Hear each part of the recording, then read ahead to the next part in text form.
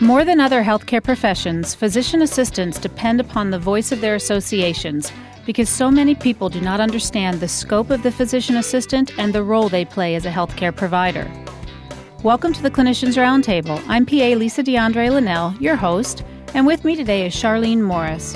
Charlene is a past president of the Association of Family Practice Physician Assistants, and she will discuss how physician assistants can get involved and become leaders individually and with organizations. Hi, Charlene. Welcome to ReachMD.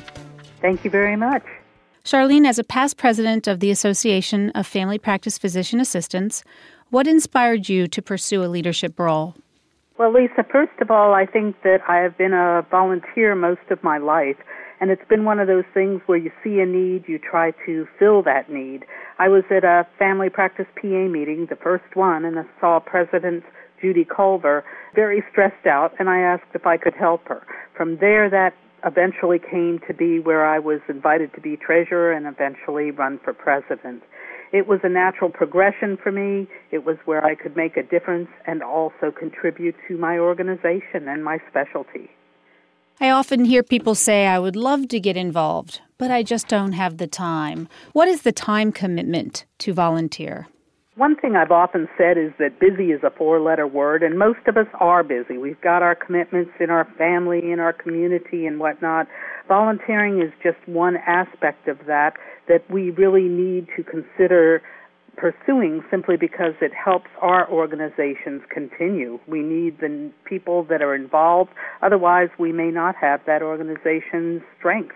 And it's one of those things where we make the decision. We can do very discrete things such as come to a sports physical day for the local school or just presenting at job fair night at the local high school, at our community centers, senior center, churches or synagogue, giving a talk on senior health care concerns or women's health care concerns.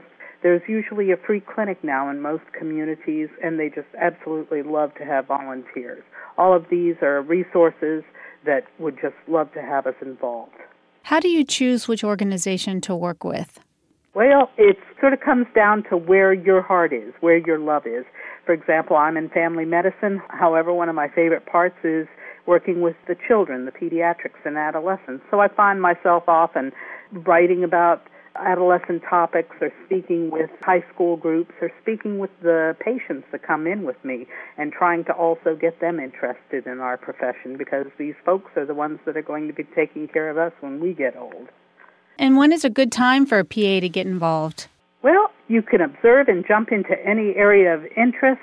I've heard that young is gold and the old is silver. However, sometimes that image of desirability isn't actuality. You've got work ethic, you've got experience and desire, both with the brand new people that have the energy and the abilities, and also with the people that perhaps are older in the profession and their family has grown up, and now they have the time to give back to the profession, do things within the volunteer scope. So either is acceptable, and both can really give a lot to the profession, and they can also be complementary. The young people do need some sort of guidance in how they go in their profession, where some of us that are older really need to also see the brighter side and what the new people are coming out with and update ourselves. I think it's a little intimidating for a new PA. Most of the organizations have experienced PAs that have been working in the field for a long time, and a new PA sometimes might be a little intimidated. How should they handle that? Well, hopefully it's the people that are working there for a long time. I really try personally to look for the people that are coming up and saying, oh, that's really interesting what you did. Is there something I can do to help? As you probably know, when you are a volunteer, most of the reason you are a volunteer, somebody came up and asked you to do something. So we should all be vigilant to those people who have abilities and desire to help because they're the ones that are going to be helping us. We need to identify them. So let's talk about skill sets that might fit better for some PAs and organizations. Are there certain skill sets that people possess that might be a better fit for a national organization such as the AAPA or the NCCPA, or maybe they do better volunteering locally? How can they streamline their thought process to help them make a decision about where to start? Well, the old adage that you can't have it all is not necessarily true. When you talk about the NCCPA, they're currently looking for people to write questions for our national exam. And if you like to write, if you like to research and find out what's new on the horizon and how to write the questions, that might be a perfect fit for you. You also get to go in with other people who are learning this new skill. Beyond that, if you like to speak, sometimes getting up there and in front of more than one person at a time. We all go into exam rooms and talk with our patients. It's not that much different with talking with 2 to 5 to 100 people, believe it or not, as long as you're comfortable with your topic and you're also articulate and able to get up there and speak with these people. Those are all skills that you can develop also. You may not be good for the first time, and you also may have a problem with one talk where the AV goes out and you say, oh my gosh, what do I do now? There's always someone there to help you out, though, and it's just going on and doing it again until you're very comfortable. Tell us how to juggle job responsibilities, outside commitments, family, and volunteering for organizations. Well, the truth of the matter is it also takes a family to be involved. There was a meeting at AAPA a couple of years ago that I took my family, and before long my daughter was helping to go get T-shirts with my husband while other people manned the booth at the exhibit hall. My son was covering the surgical PA group while they had to take a long-awaited break. It's always one of those things where there's something for everybody to do, and you can most certainly do it if you have the desire, and it's also so gratifying to you when you do it. Not to mention the fact that you already are somewhat centered. We know who we are as PAs. We know that we're there to help people. So when you know what's important and what you believe, volunteering is just an extension of that. Conversely, when you do perhaps too much, there's always the problem with possible burnout or overextension. At that point, you might want to back away from the group, or if the group's philosophy has changed such that it no longer seems to be a fit, it's not really a dishonor to just say, okay, I need to back away right now. Find one that fits more with your personality and with your philosophy. Finding an organization that reflects who you are. Are there any situations where there's financial incentive involved? For speaking, there often is financial incentive. Most of the time, the only incentive is a pat on the back and the satisfaction of a job well done, and also the growth of your particular group. Again, when you speak, it depends upon where you go. They'll usually pay your travel to the place, your speech, as well as, your meals and hotel.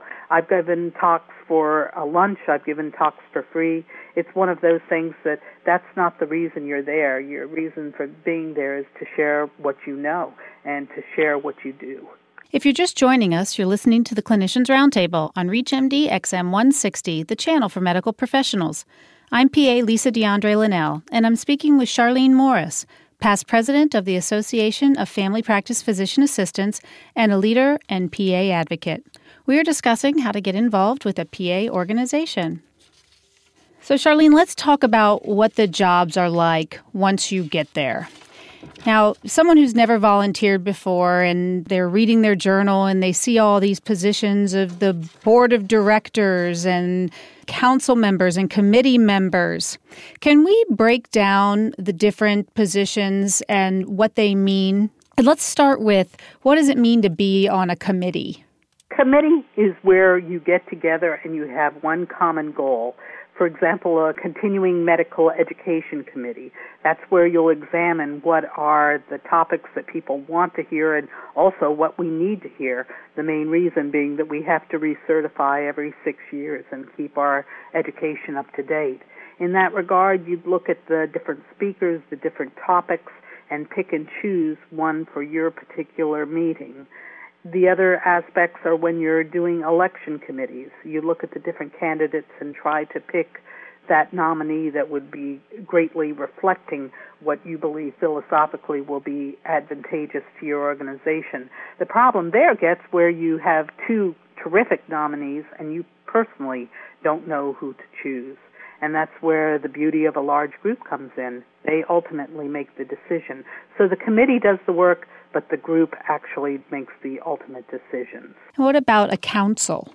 The councils, again, are more of a formal method of governorship within the professions.